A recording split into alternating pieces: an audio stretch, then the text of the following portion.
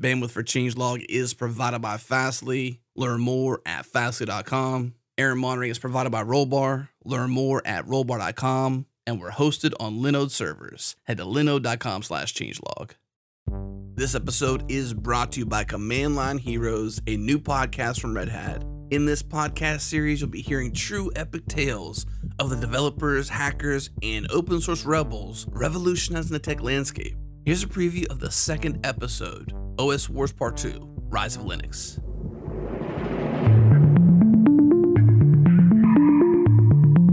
Okay, imagine for a second that you're Microsoft in 1991. You're feeling pretty good, right? Pretty confident? Assured global domination feels nice.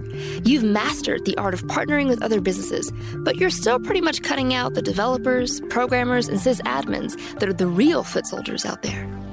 There is this Finnish geek named Linus Torvalds. He and his team of open source programmers are starting to put out versions of Linux, this OS kernel that they're duct taping together. If you're Microsoft, frankly, you're not too concerned about Linux, or even about open source in general. But eventually, the sheer size of Linux gets so big that it becomes impossible for Microsoft not to notice. The first version comes out in 1991, and it's got maybe 10,000 lines of code. A decade later, there'll be 3 million lines of code. And in case you're wondering, today, it's at 20 million.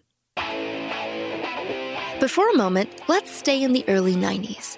Linux hasn't yet become the behemoth we know now. It's just this strangely viral OS that's creeping across the planet, and the geeks and hackers of the world are falling in love with it. Discovering Linux was like gaining access to a secret society. Programmers would share the Linux CD set with So friends, everybody knows the same how way this other story people plays would out, share right? Everybody listening to the show knows about open source, knows Linux, and you know how this story plays out. And what's important to think about is that this little thing called Linux has such a huge impact. It started somewhere.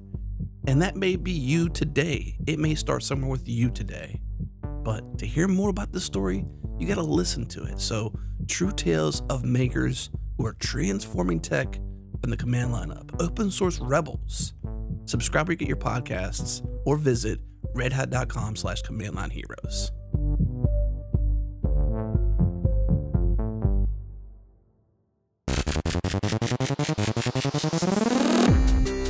All right, welcome back. This is the Changelog, and I'm your host, Adam Stacoviak, editor-in-chief and founder of Changelog.com. And I want to share something awesome with you. We've been working so hard on a brand new version of our site. Head to Changelog.com right now. I promise you, you will not be disappointed. If you love our email once a week, you're going to love everything we've been doing. It is the foundation we're building upon. News and podcasts for developers. Head there now. Subscribe today. On today's show, Jared and I talked to Kevin Owocki, the founder of Gitcoin. Gitcoin is a platform to monetize or incentivize work in open source software. We talked about Gitcoin and how it sits at the intersection of sustaining open source and cryptocurrencies, two topics we absolutely love. We covered their history and their roadmap, their decision to leverage the brand name of Git, bug bounties, funded issues, Web3, MetaMask, and the future of Gitcoin and how open source benefits.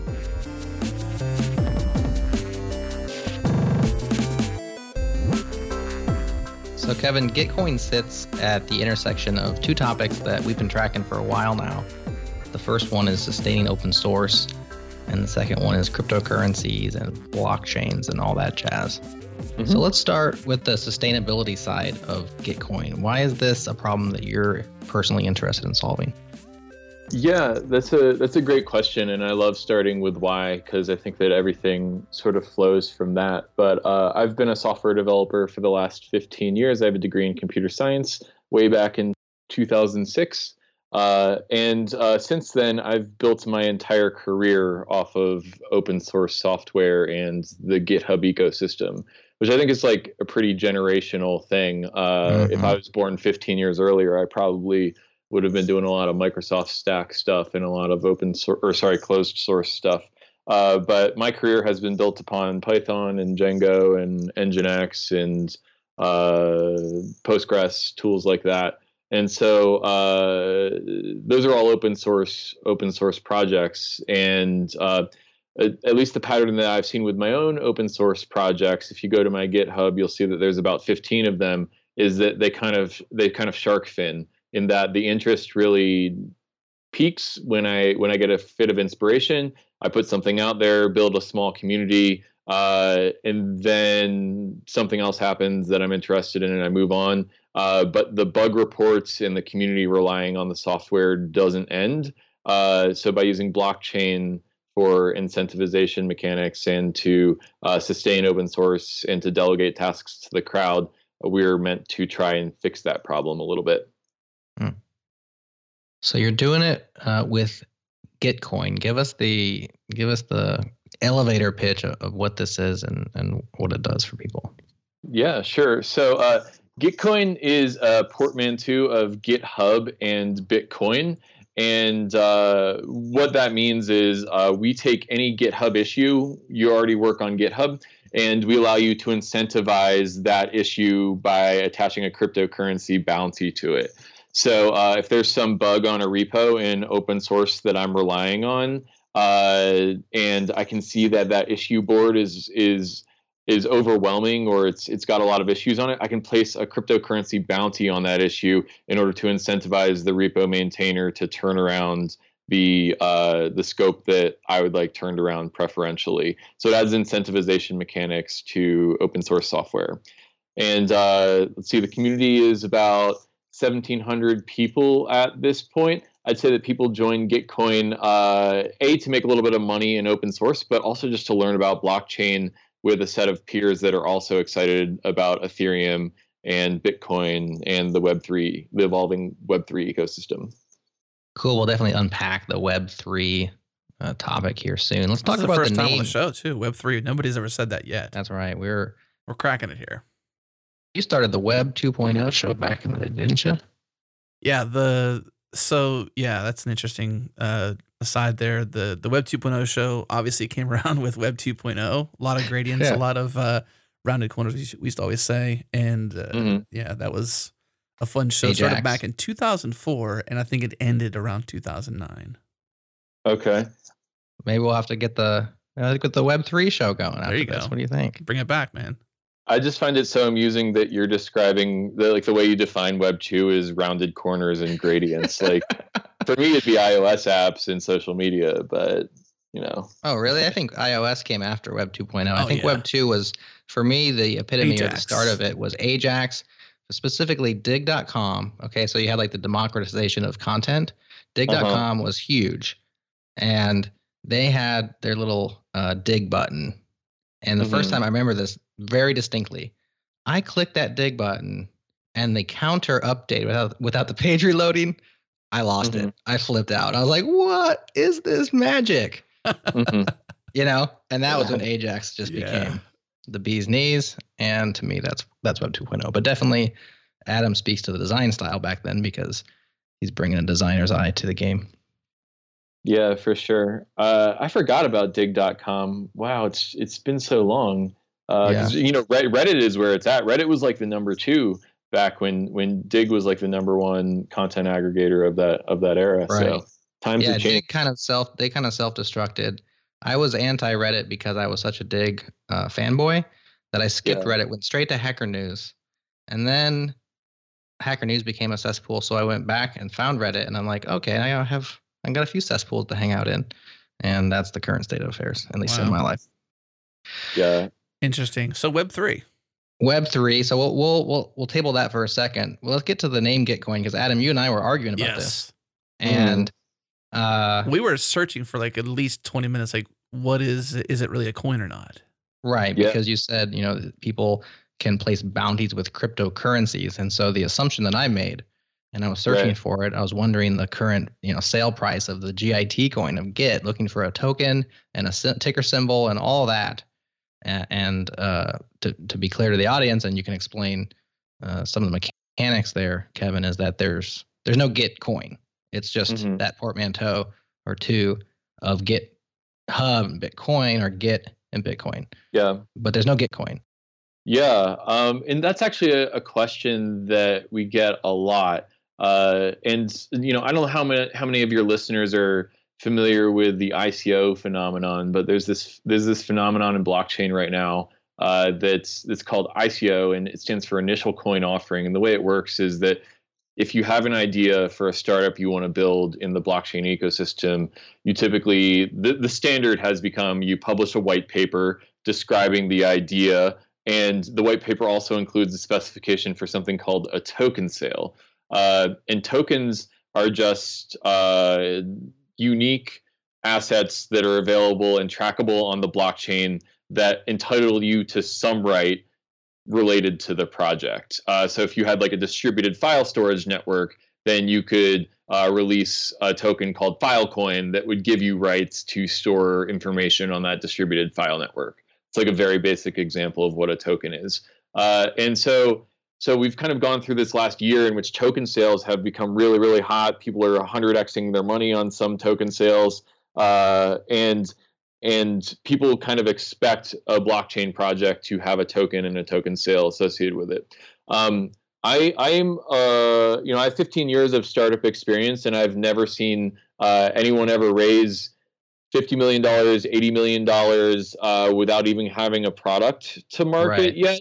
And so just like spiritually, it kind of felt wrong to back Gitcoin with a token when there wasn't even a network. I'm talking about this fall when I was putting the project together. So what we decided to do is self-fund for a little while and build a community and reach product market fit. And it's possible that there will be a token down the line, but I think that it's really important to have a culture that's focused on building things and learning about the ecosystem, instead of like, you go on the Telegram channel for some of these tokens, and in all they talk about is the price of the token. It's just like it kind of like poisons the culture, I think, if you tokenize too early. So that's sort of where the project is at. But it's something that we're trying to work out with the name, is how do we capture the conciseness and the spirit of the project with the name, but also let people know that there's no token. It's just a network that's built around building.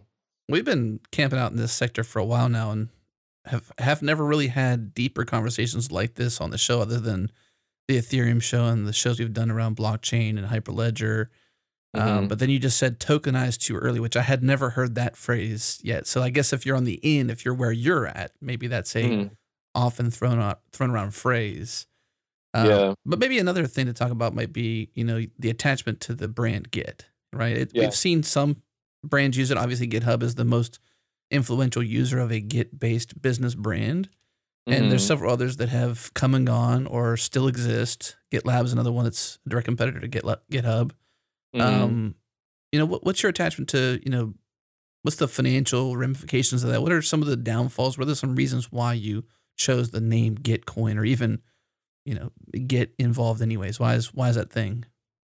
Yeah, well, I mean, I think that, there's obviously the attachment to Git, the version control system. When I moved from CVS to SVN and then over to Git, with version control, it was just kind of one of those mind exploding kind of moments to see how easy it was to do branching and merging with the Git software. And, I think that's doubly important given the framing that I gave you earlier about open source software powering hundreds of thousands of technical careers, and open source software being a path to middle class life for millions of Americans and probably tens of millions of people worldwide. So I mean, I think that there's that. There's obviously the sort of like action oriented way that you can use the coin with a double entendre. You're getting coins, which I think is cool. But so I mean, and I think that there's as you mentioned, there's GitLab, there's GitHub, there's another project out here in Colorado where I'm based called Git Prime, and I think that hopefully we don't see any fatigue or any of these projects kind of at each other's throats because of the mutual use of the word Git. It's kind of becoming an overloaded term. Isn't Git itself trademarked and owned, copywritten by Linus or Linux Foundation or some legal entity that would own the rights to that? Yeah, it's something that when we were starting the project, we talked to our friends at another project that had used the Git trademark, and we had worked out sort of a scheme in which we had thought that we can use that and still be in good legal waters. But I'm trying to get, it's not that easy to email Linus, believe it or not. So I'm trying to find a way to get in touch with them. And I just think that, they're the spiritual ancestors of a generation of open source software, and I'd love to get in touch with them and see what they think about using blockchain for incentivization. If you read the Cathedral and the Bazaar, all the stuff about being open to the point of promiscuity and delegating everything, like I think that a lot of that came from Linus. So I'd love to get involved in that respect. And yes, obviously the trademark stuff is something that we're looking at also. Cool. So the general flow of this conversation, I want to talk about really the idea and the model first, and then we'll dive into the technicals and the details. And you can unpack a lot of these words that are either confusing or confound jargon that we don't understand as people who aren't building blockchain technologies, MetaMask, ERC20, Web3, dApps, like all of these things that can intimidate people when they're coming to this space. We'll dive into all that afterwards. So let's talk about the concept a little more. You mentioned incentivizing like open source contribution through currency, right? Really through a programmable currency. What does that look like? The obvious one is bug bounties. Is bug bounties, in terms of the model of payment, the end all be all of Gitcoin, or is it just getting started? Yeah, I mean, I think that we're focused on incentivization on any GitHub issue. But that said, there's specific types of issues that are more easily delegatable than other GitHub issues. Obviously, if you're kicking off a large epic or a large project, you don't want to delegate that just to the crowd, because that's going to need central architecture and the left brain talking to the right brain on that project. Right. So we'd like to say that any issue where the ROI is high of crowdsourcing it is a good issue to put on Gitcoin. And I think you gave the example of bug bounties. And I think that that's a great place to start, provided that the README is up to date, the code base is well tested, and the issue is reproducible. All of those things make it very easy to specify a bug that needs to be fixed. And those type of issues are really delegatable out to the crowd. What are the kinds of projects that would be able to fund? Or, I mean, in other words, you're creating a marketplace, right, of workers and payers, and you're using cryptocurrency as the mechanism for payment. But that's not necessarily generating the money, right? So, like, if I have an open source project and I have some stuff that I want done on it, and maybe it's really valuable in certain ways, but not necessarily, I'm not a big business, or I don't have a stack of cash on me, I can't incentivize work on that based on Gitcoin because I don't have any coin, right?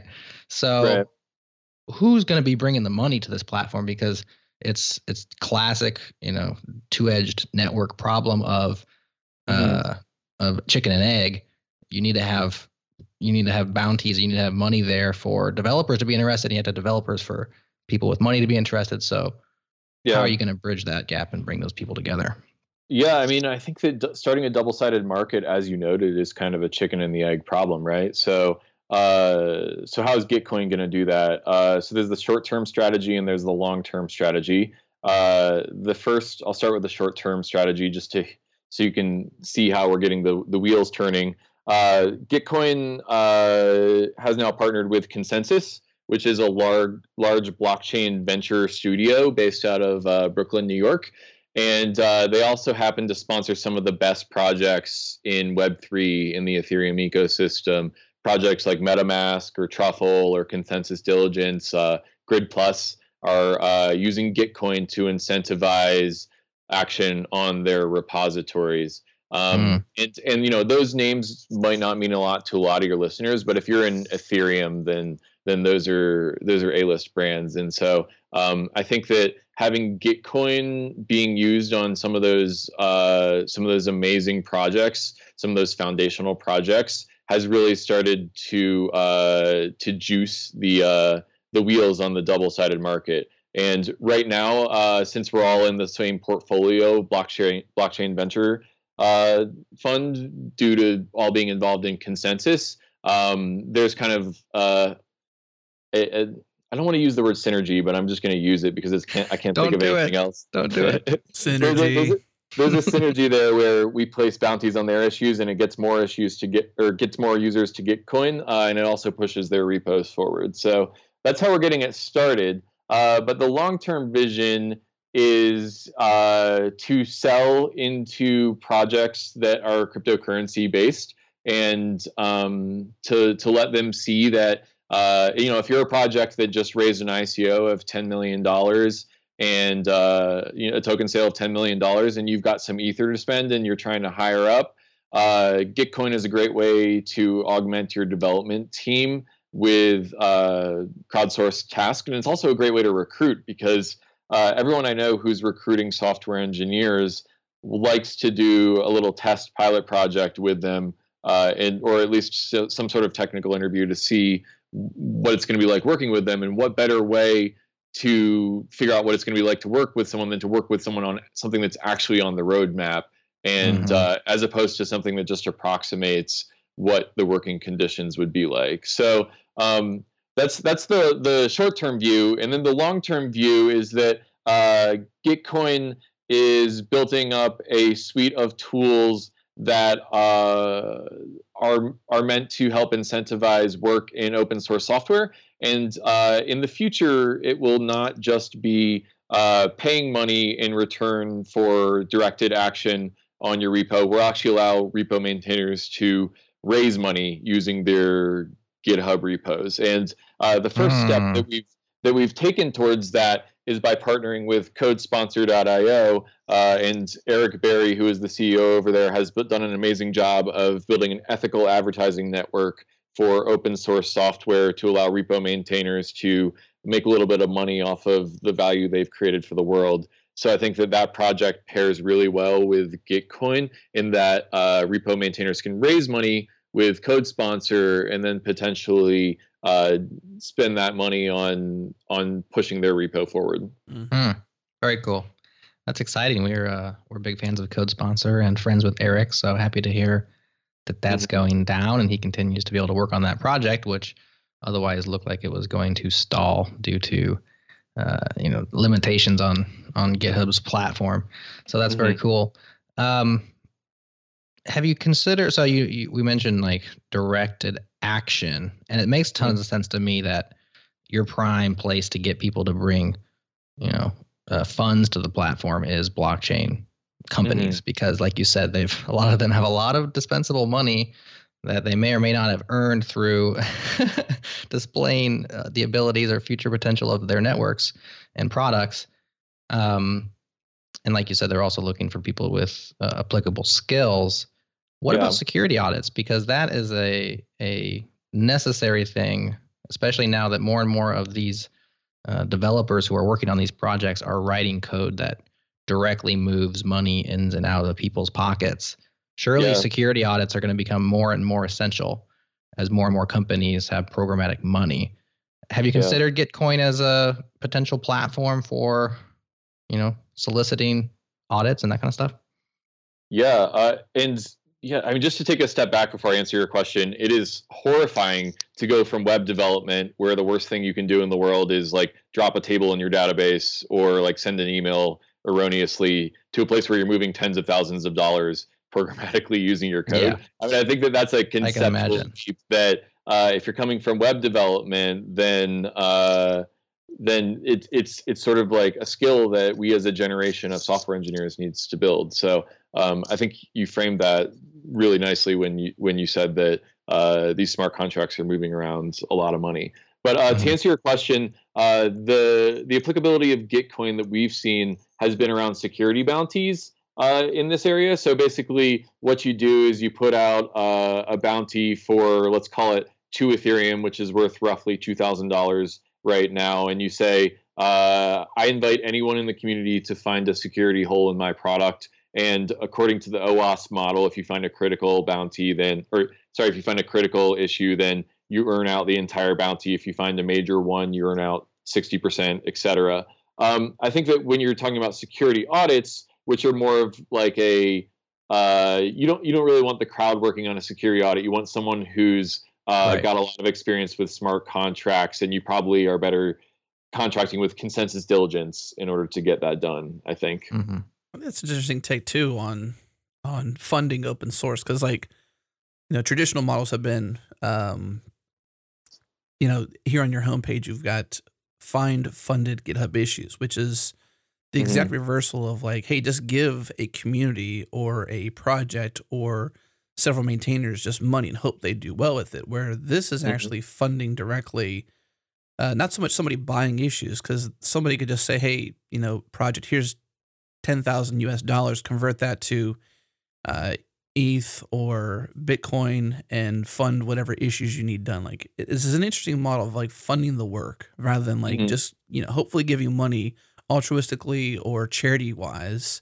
And you know what I mean? Like, this sort of like puts value on the table on both ends, monetary value for those doing the work, but at the same time, ways for open source to thrive and move forward in terms of progress. Yeah, and I think that one of the things that's really important in the Gitcoin model is that the people who are funding the work are aligned on the roadmap with the leaders of the repository. Like, there's a Venn diagram there of the incentives and the governance of the repo. And the ideal case is that Venn diagram has heavy overlap. But I mean, I think that the macro trend that you're seeing with Gitcoin and some of these other projects that incentivize software development is the unbundling of corporate sponsorship of open source software.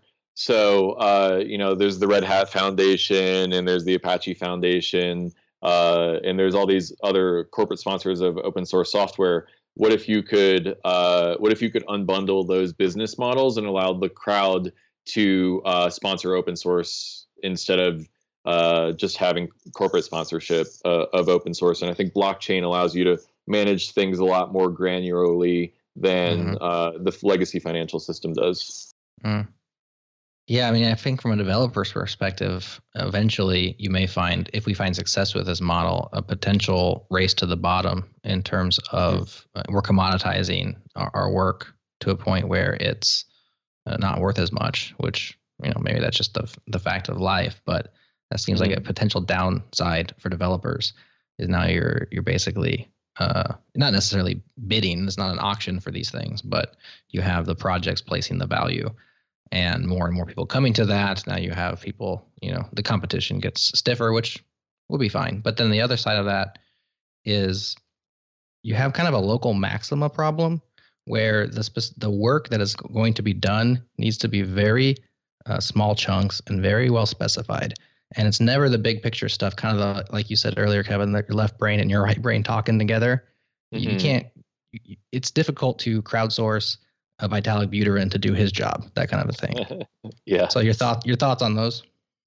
Yeah, I mean, I think that's a great point. And the commoditization of work is something that I think about a lot, because Gitcoin is a fairly mission-driven project, and it's built by developers for developers. And I'd like to think that we're building into a world that developers is going to be better for developers, that developers want to live in. And there's sort of like the Upwork problem, or like the top coder problem, where like you're basically racing to the bottom to bid for work that's not priced very well. And so we're taking steps to make Gitcoin a place where people can build their careers and build their portfolios and gain leverage over their lives. And I think that like one major step that we've taken since we last talked about Gitcoin is taking a stand against spec work, which I think is spec work is just basically like you turn around work for a bounty submitter,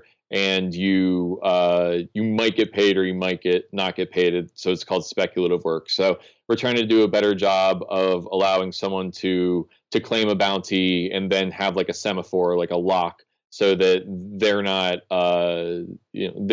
doing spec work.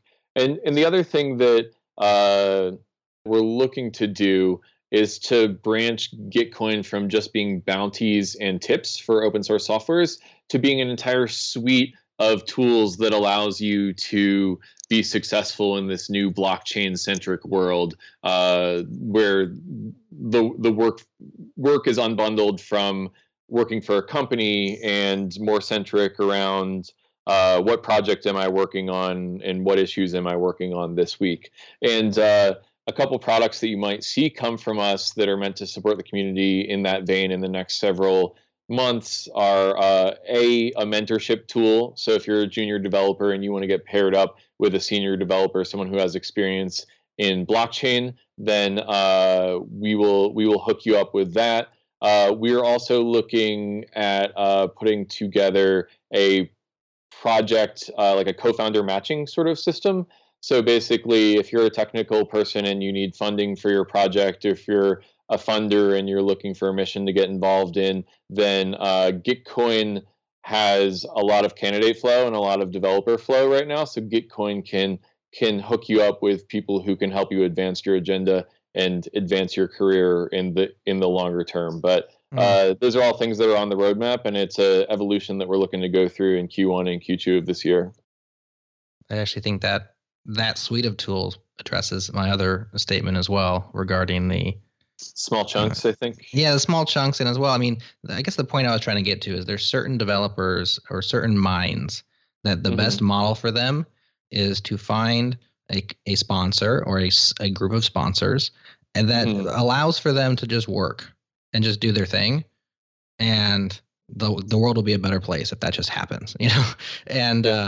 And so maybe, you know, with a suite of tools, you know, you're not just bug bounty, you're not just tips, you have this mentorship thing, you have co-founder matching. Suddenly you're like a Tinder for developers. Oh, that's crazy.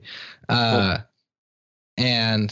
you know, perhaps there's even space for different kinds of scenarios to be built into the platform. So I think that answers it.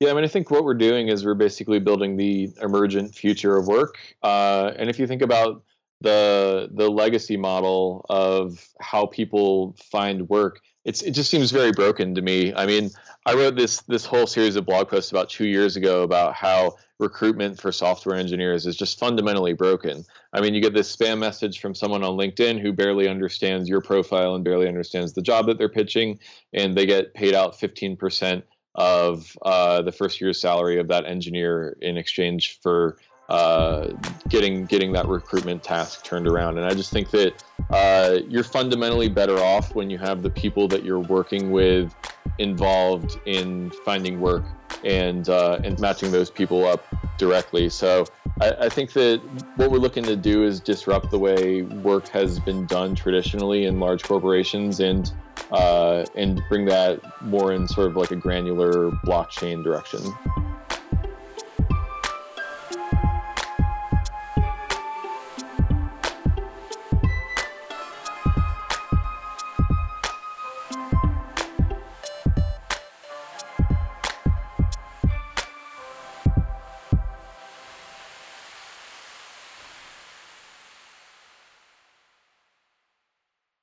This episode is brought to you by our friends at Linode. Everything we do here at Changelog is hosted on Linode cloud servers. Pick a plan, pick a distro, and pick a location, and in minutes, deploy your Linode cloud server, drool-worthy hardware, native SSD cloud storage, 40 gigabit network, Intel E5 processors, simple, easy control panel, VMs for full control running Docker containers, encrypted disks or VPNs, 99.9% uptime guaranteed, 24/7 customer support, 10 data centers, 3 regions, anywhere in the world they've got you covered. They also have cloud.linode.com, which is an open source single page application. Find that at github.com/linode/manager. Plans start with 1 gig of RAM for $5 a month or high memory plans at 16 gigs. Head to linode.com/changelog, get 4 months free with their basic server, $20 in hosting credit. Once again, linode.com/changelog.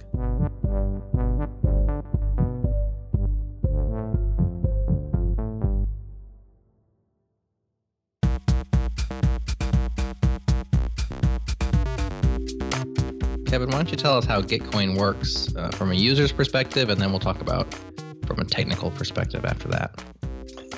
Yeah, sure. So Gitcoin, as we mentioned before the break, is a double-sided market that allows you to crowdsource work on any GitHub issue.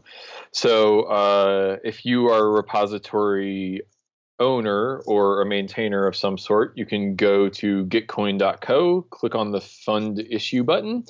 And when you paste in a GitHub issue, we will preload a bunch of different metadata about that issue, like the title, the description, the keywords associated with the skill sets that you would need in order to turn around that issue, and provide you with a nice little fund issue button that you can click, and that will submit that funded work to the blockchain. And once that funded work is on the blockchain and you've staked some Ether or some Ethereum-based token associated with the work, that'll get fished out to the Gitcoin Issue Explorer. And the Gitcoin Issue Explorer is the repository of work that bounty hunters can turn around. So we've got a community of about 2,000 software developers who are looking to learn blockchain, who are looking to make Ether or Ether tokens in exchange for doing software work, and from there they can claim the work, turn around the work, and they can get paid out in exchange for turning around the work. And so that's like sort of like the end to end of the use case, but the outcome for both parties is that the repo maintainer got some work that was on their roadmap turned around, and the bounty hunter makes some Ethereum, adds to their GitHub cred, also their Gitcoin reputation, and they also have formed a new relationship that could lead to future work or maybe even a full-time job in blockchain. So that's sort of like the end to end of the bounty flow on Gitcoin. Very cool. So I'm looking at the Issue Explorer now, and for the listener's sake, Kevin and I have chatted a while back, maybe about a month and a half ago, and it looks like you got a lot more open issues today than you did back then. So congrats on getting a little bit of progress on that front. Thanks. Yeah, I think the statistic is $50,000 has been exchanged on the platform over the last couple months, and we didn't even realize when we passed that milestone. Our community guy was saying, "Oh, we should have celebrated," but I guess we'll have to celebrate once we cross 100K. There you go. But on the technical side, as you load up in the top left corner, I don't know what yours, Adam, but mine says Web3 disabled. Yes. Please install MetaMask. So here's where whatever the current web is meets this new Web3 thing. Tell us about this and what Web3 is and why I need to enable it to use Gitcoin. Okay. Yeah. So Web3 is oh man, I gotta like take a deep breath because it's just like once you start going into blockchain, you're just in the rabbit hole of this whole world. But yeah, hold on to your butts because we're about to go there. So Web3 is what the Ethereum community calls our vision for the web when the web is blockchain enabled. Just to unpack that a little bit, you have when you browse the web, you're using a web browser. I'm a big fan of Google Chrome, but I also have Brave and I have Opera and Safari installed, and those applications are great at making HTTP requests to a server and then receiving a response and rendering all of the HTML, CSS, JavaScript, that kind of stuff. And in the Web3 model of the world, specifically the Ethereum Web3 model of the world, your browser will become blockchain enabled. And what that means is that it can read from and write to the Ethereum blockchain. And that's an important capability for a browser to have in the Web3 world because the Ethereum blockchain is a store of value and a store of information that can be shared across the entire internet. It allows for something called FAT protocols, which is just basically a way of saying that Gitcoin can share bounties information with, I don't know, the Bounties Network is another bounties project that's out there. And what this does, the reason why it's pretty neat for it to be on the blockchain is that it prevents us from having vendor lock-in for our data. So, I mean, if you think about like some of the problems with Web 2, or at least in my opinion, some of the problems with Web 2 is that your social network is locked into Facebook. Your search history is locked into Google. And if you wanted to transfer them to somewhere else, then it's not self-sovereign. You can't just go to a different social network and take your Facebook social graph with you. And I think that this is a real problem if you look at the prevalence of hacks that have happened, particularly like if you look at the Equifax hack that happened about 6 months ago. You as a consumer don't have self-sovereign control over your identity. And in the Web3 world, you will, because there's these fat protocols where the data is stored on the blockchain in a way that can be migrated from site to site. And you as a user have control over your identity and who you want to give that information through your Web3 enabled browser. So I know I just took y'all through the rabbit hole of what some of this means and what it could potentially mean. But like the TLDR, like the sum is that if you install a browser extension called MetaMask on your Chrome, Brave, or Opera browser, then that will give you Web3 capabilities in the web browser that you already know and love. So is Web3 an Ethereum thing, or is it a blockchain thing? It's like you're in a car and you like take a look over your shoulder and you almost like don't know your own blind spots, or I don't know. I actually don't even know where I'm going with this analogy. This is like sounds dangerous. Yeah, I think I screwed up the analogy, but I think I don't know what I don't know, because Ethereum has 30 times the developer interest that the next biggest smart contract platform has. So, I mean, like, maybe there's other projects that have this vision of Web3, but Ethereum's kind of, by and large, the one that's got the most momentum towards building it. And I also don't pay attention to the other platforms because I just think that Ethereum's becoming the emergent standard for this. So I guess this is a long way of saying I don't know, but who cares if it's not Ethereum? Okay, I mean, I think there's, maybe tunnel vision was the analogy you're trying to apply there, or maybe that has more of a negative connotation than you'd like to apply, because I mean, it seems like, and I'm removed from the technical details to kind of more philosophical once again, but it seems like you're saying that there's these silos of information and they live in these, in your Facebook, in your Twitter, in your Gmail, and like the Web3 is this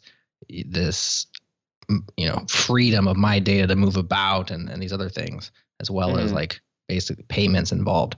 But if it's all on the Ethereum blockchain, then I'm basically just moving from one silo to somebody else's silo.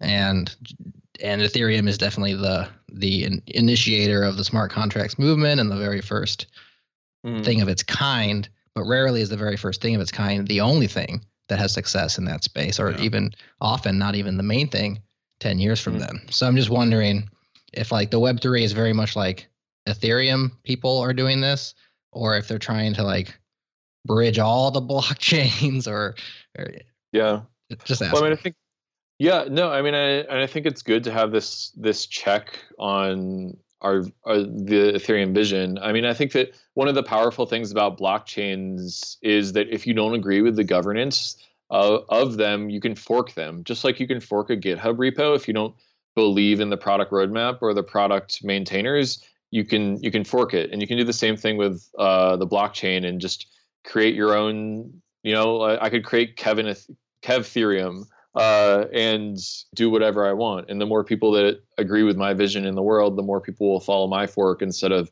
Vitalik Buterin's fork. Right. So, I mean, I think that, it's a little bit apples to oranges to compare Facebook's and Google's data silos, where they've built this like business model off of spying on their users, and they're not going to give up that data. Like, they're going to hold on to the door frame on the way out. Whereas Ethereum is built around this open model in which anyone can fork it. So I think that's a primary difference there. I think the line I was drawing is more along portability, not necessarily like evil intention. But I definitely agree with you that those are definitely two different things. Let's talk about MetaMask, because it says Web3 is disabled. We'll get back to the technical side, and also maybe the adoption side. Because when it comes time to Web3, we talk about like you have your normal browsers, and then now we have Web3 browsers, which don't really exist. So MetaMask is a Chrome extension. So please install MetaMask. So right now, to ride the Web3, the Ethereum-based web, you're basically talking browser extensions. Is that ever going to be really adopted to a point where it could be, big? I mean, I'm sort of here to shill Ethereum, so I'm going to say yes. But he's honest, at least. Yeah, it is. More seriously, so I mean, I think that when you look at any new technology, it's all about drivers and barriers for consumers. So one of the big drivers for people getting into blockchain is they want to get rich. Like I've purposefully not talked about the price of any of these assets on this blockchain because it's just like not something, it's not our niche, and it's not something that that I think is the best use of our time.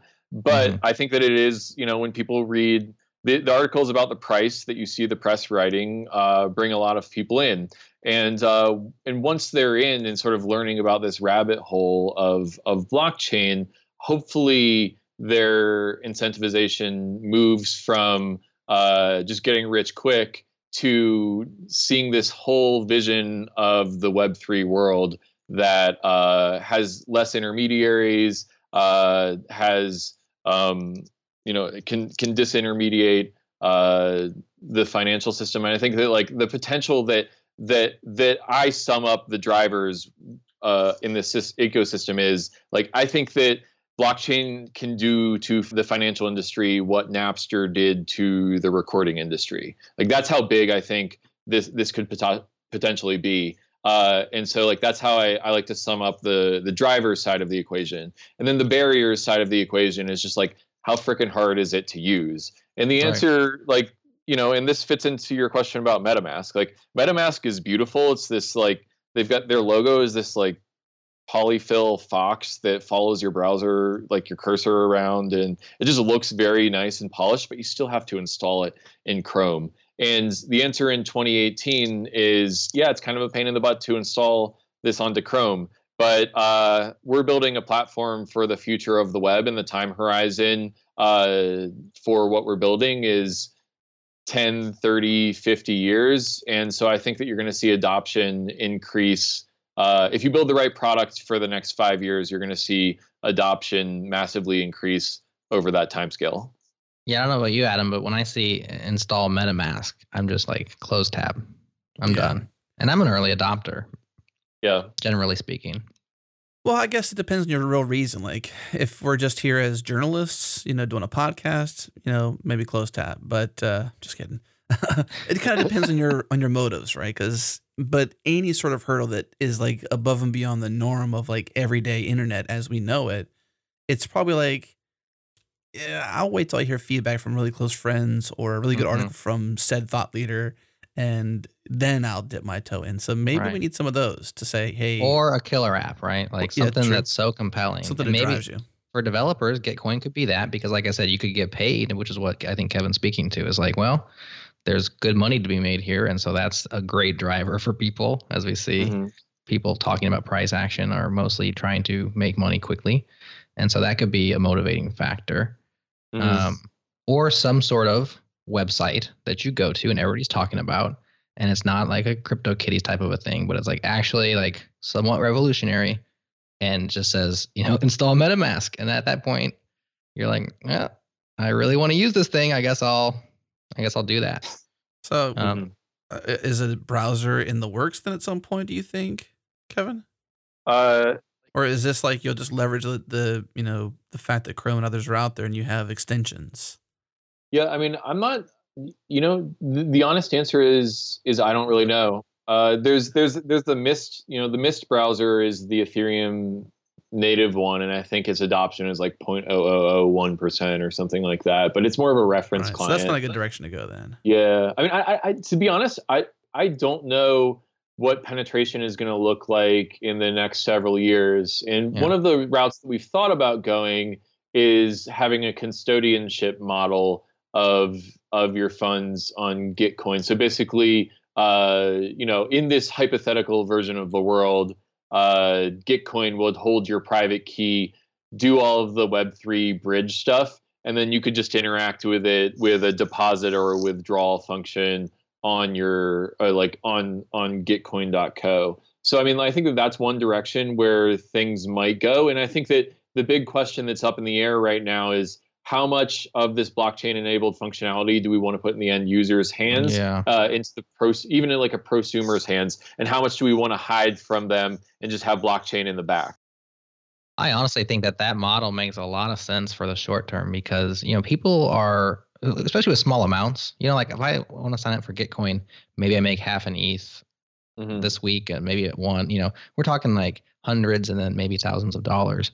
Over time, of course, it would build up, but then you could just transfer out. I mean, people trust exchanges, like you said, with a custodial model for small amounts and small amount of times. Yeah. And it greatly reduces that barrier of people who are intimidated or, don't want yet another extension or to use Mist. Or doesn't Brave have a lot of this stuff built in? I think Brave's an up and coming browser that a lot of us nerds would be more willing to try. But yeah, I think that might be, we're not necessarily here to give you product advice, but maybe we are. So that might be a good idea. What he's describing is very analogous to the freemium model of web apps. It's like you got to provide some sort of path to give people the option to try, and you can do it with limitations. So in your case, you can do that with, say, limited funds or some restrictions to protect both them and you, and incentivize them to take the plunge and install Metabase or do whatever necessary hurdles or hoops required to become a full-fledged Web3 user. Yeah, and I think that it depends on you got to build the right product for the audience that you're going after. One of the reasons why we're sort of making a strategic bet on MetaMask is that we're building a product that's for open source software developers who by definition want to work on blockchain stuff. So I mean, if you're not going to install MetaMask on your browser and use Web3, then you're kind of not willing to put up table stakes to even be serious about the system. But as Gitcoin grows and we try to capture more Web2 projects, we're going to have to either adapt or the users are going to have to adapt. And that's just a reality of consumer internet.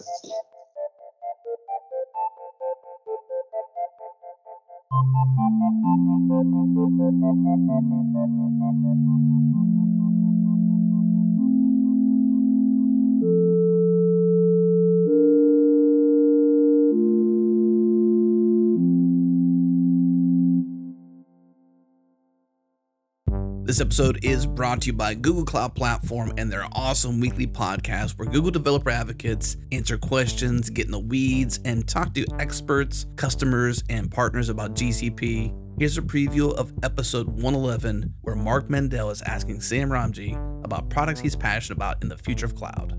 Are there particular technical products that we have or potentially may have in the future that get you really excited? Anything you're particularly passionate about right now?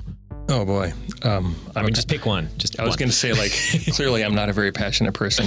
I'm really lucky. I get to care about all the things I'm doing. There's a lot of really interesting things happening in terms of how do we take code, which is a developer's set of intents, and turn it into running production systems that developers and operators can both collaborate on. There's a whole chain of technologies there, both first-party technologies and third-party technologies. Third-party like Spinnaker that we've gotten into. It's an open source project that was started by Netflix, and we've gotten really involved in it. It's a really nice way to do multi-cloud computing. And all of these things really need to come back to giving developers control of exactly how they want their code turned into an artifact like a container, how they want it structured into services and pods, and where they might want to run it. So I think part of what brought me to Google is this core belief in open hybrid cloud. When I left Cloud Foundry, I had spent 2 years, committing all of my heartbeats to putting technology back under the control of the companies that use it rather than the companies that sell it. And part of what brought me here was Brian Stevens said, our mission is to be the open cloud. I said, you must be kidding me. That doesn't make any sense. Every hyperscale cloud provider is clearly an ambitious monopolist. Not at all, right? So when we look at this. So if you're looking to move to the cloud or generally interested in deeply technical cloud-focused conversations, check this podcast out. It publishes weekly, and you can subscribe in Apple Podcasts, Google Play, Stitcher, YouTube, and more. Head to gcppodcast.com and look for the big subscribe button in the top right-hand corner. Once again, gcppodcast.com.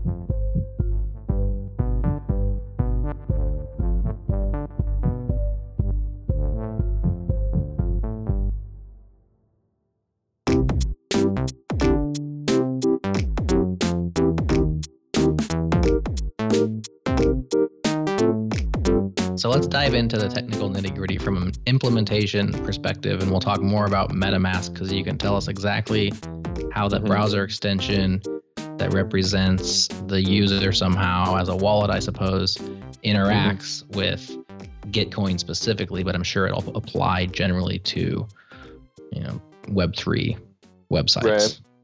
Right. Explain to us how it works from a technical perspective, implementation of the Gitcoin, website with MetaMask and the interactions between the browser extension and the website. And I'm sure there's servers and there's the blockchain. Tell us how it all works technically. Yeah. So, I think you can think of the blockchain in the Ethereum blockchain as a giant distributed database. And what the blockchain does is it allows you to manage trust between parties across the internet.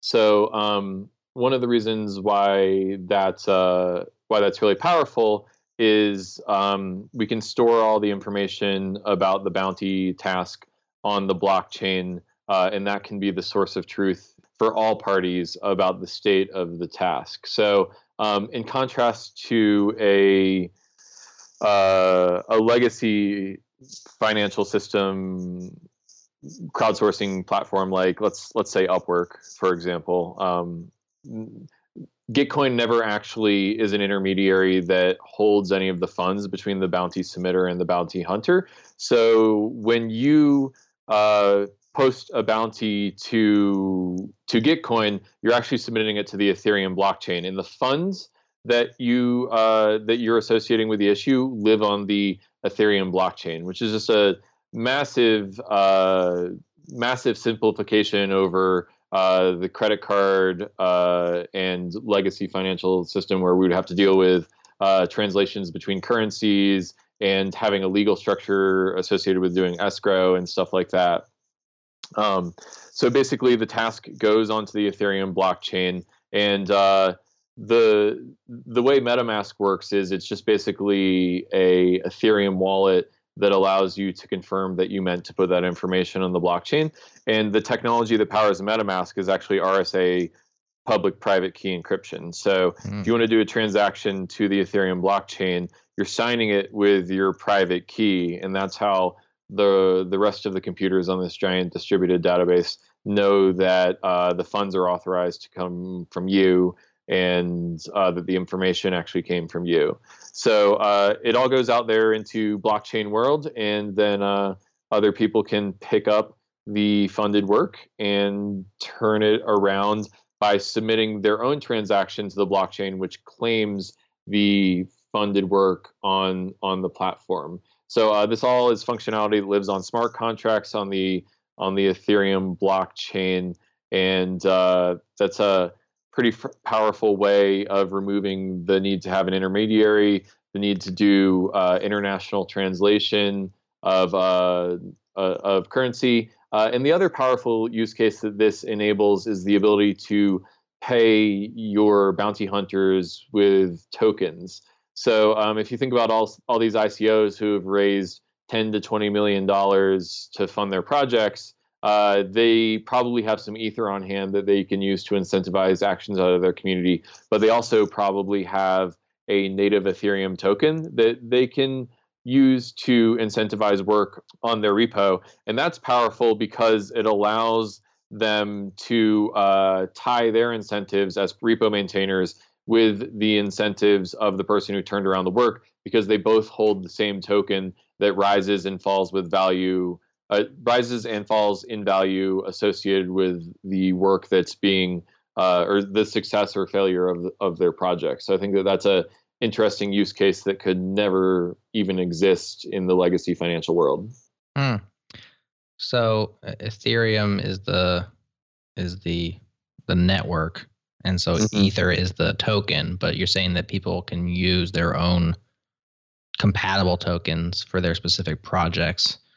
Yeah, and in that standard is called ERC20. ERC20 is just, it's like, think of it like a Java style interface that defines functions like deposit and withdraw and transfer and things of that nature. And so you can basically mint your own token that can be used for, think of it like a software license for a product that you're putting out there. It's a unique, scarce asset that you can put out on the blockchain. Very cool. So you could actually post those on Gitcoin as, let's just say, there's a log token, and it's just for us. It's only for us. Ooh. We have our issues, and you can say it's this 5 log, and then people will get paid in log, and then that would be fungible with Ether, or do you have to like convert it to Ether before you actually post it? Yeah. I was just like giggling over here a little bit because I'm a very visceral person, and I think of log and I think of like a little tree stump or something like that.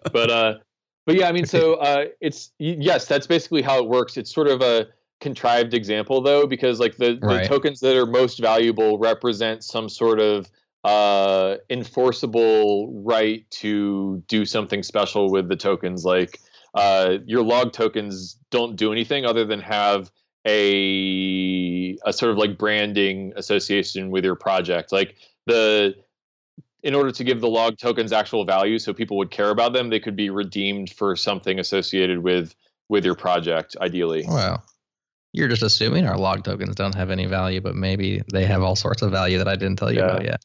Well, in today's ecosystem, I wouldn't be surprised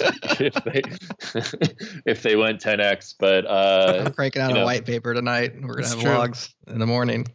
It's but I try to take a long-term view on this because I think it's really 1996 right now for blockchain. I mean, that's how early we are in this whole new world, and the pump and dumps and all the tokens that are just cash grabs are eventually going to get filtered out just because of the Darwinian nature of capitalism. But what's going to be left is the Facebook or the Google of Web 3.0. Well, I don't know. Invite me back on in 2025 and we'll see what happens. We will. Yeah, I mean, I don't know specifically about Web3 and Ethereum, although it's definitely, like you said, has a huge advantage, and the developer focus is on it. But my current take, and I've been watching this space relatively closely, is that is it a mania and a price bubble and all that? Yes. Is it also like actually revolutionary technologies that someday will change the way things work? Yes, I think both those things are true. And so it's tough to see the long term when you're staring at all of the frauds and the scams and the people who like the BitConnects and stuff that are, going to zero while everybody loses their savings. But that doesn't mean there isn't real value underneath. And I think there is. So that's my take. Yeah, and I largely agree with you. I mean, I think that another parallel is the internet bubble, and I think the key is to invest in the Yahoo or the Amazon and not the Pets.com. Right. And the internet bubble was a bubble, but it was also a fundamental shift in the way the world organizes its information. And so I think that what we're seeing here is a fundamental shift possibly a fundamental shift in the way the world organizes its finances. So I think that blockchain, what TCP/IP did for information, there's the potential that blockchain will do for the financial system. And there's obviously huge upside there, but under the guise of upside, there's going to be the BitConnects of the world, or projects that are just looking to hang on to the trend. And what Gitcoin actually, this is actually one of the reasons I started Gitcoin, was to allow people to have the skills to thrive in this new blockchain ecosystem. I think that educating people and helping them learn to use the tools and build meaningful relationships is how we mature the ecosystem. So it's one of Gitcoin's missions. Well, let's go there then. So let's imagine a developer who would love to get on, Gitcoin and get paid. Pick an issue. Most of these are related to the Ethereum network. So they're going to have working knowledge of that. I'm trying to pull one that would actually be good for a use case. Multi-auth methods per resource. These are hard to Sounds parse. simple. Yeah, these are hard to parse live on the air. But let's just say they pick one out and it's for a specific, here's one that was posted by the Truffle team. How does somebody get started? I mean, maybe you can even tell us about how you got started, although I'm sure it's better now than it was back then. It's been a couple of years of maturation, but the jargon, the interaction with the browser extension, with the EVM, the Ethereum virtual machine, writing a smart contract. What are the best ways that people can actually, dip their toes in the water and see if this is the kind of coding that they want to do? Yeah, I mean, I think that everyone's got different learning styles. Me personally, I learned best through immersion. So I went to hackathons. I read the Truffle docs. I built one of their little tutorials. What's Truffle for the audience? Oh yeah, sorry, I'm so saturated in this that I forget that I'm using buzzwords even when. But anyway, so Truffle is think of it sort of like Ruby on Rails, but for the Web3 ecosystem. So it allows you to manage your smart contracts and your tests for them, your migrations, your deployments, stuff like that. So it just makes Solidity and smart contract programming way easier. Okay. So you said immersion. You went to the hackathons. Yeah, I mean, I think that the number one value proposition that Gitcoin has for its users is immersion in a community that's excited about blockchain. So if you join our Slack, there's channels for Python, for Solidity, JavaScript, C#, anything whatever programming language you're into.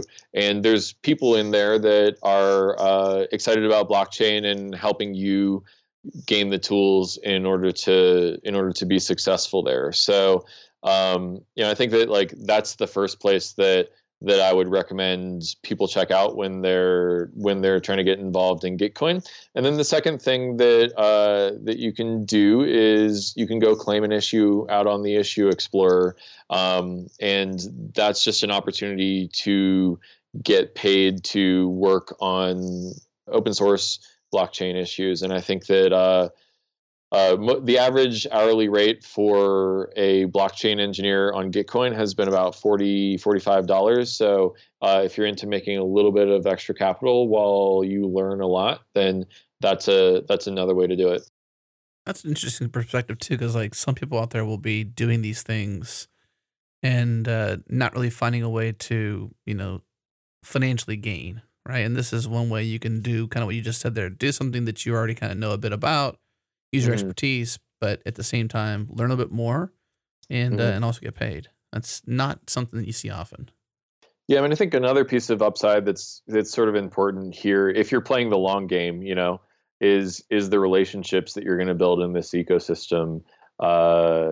Because the people that you're going to meet on the Gitcoin Slack, or when you turn around an issue for Truffle, are going to start companies or important open source repos that could potentially be hugely important in this new blockchain-based ecosystem. So I think that's one of the upsides that I think people should be focused on, in addition to the extrinsic monetary capital gain stuff.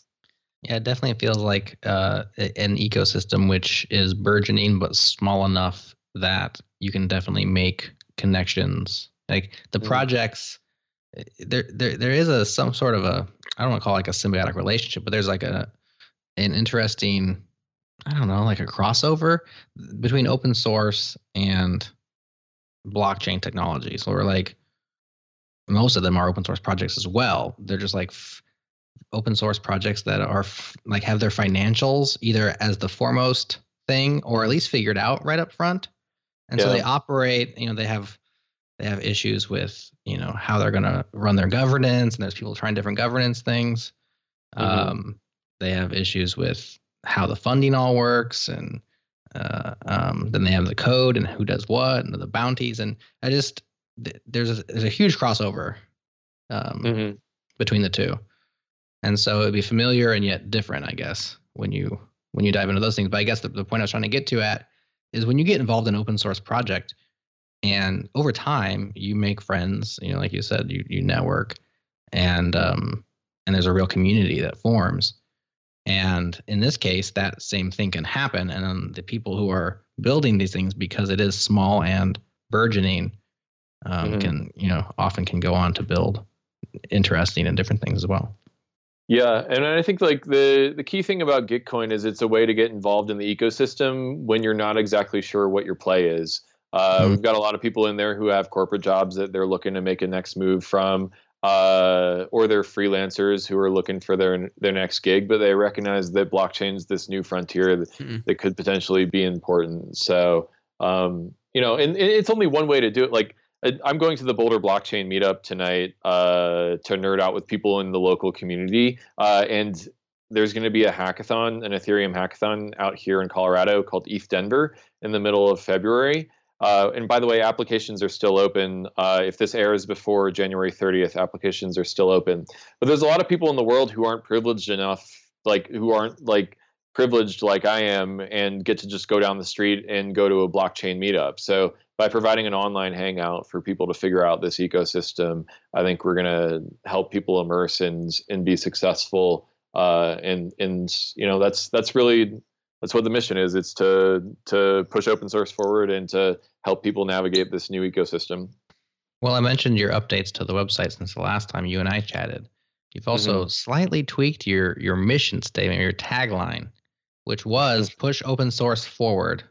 And now it's push open source repos forward. Slight change. Maybe we're staring at the trees and not looking at the forest here, but just that was curious to me. I wonder what your shift in motivation for adding the word repos in there was. I think you've stumbled upon an A/B test that we're running right now.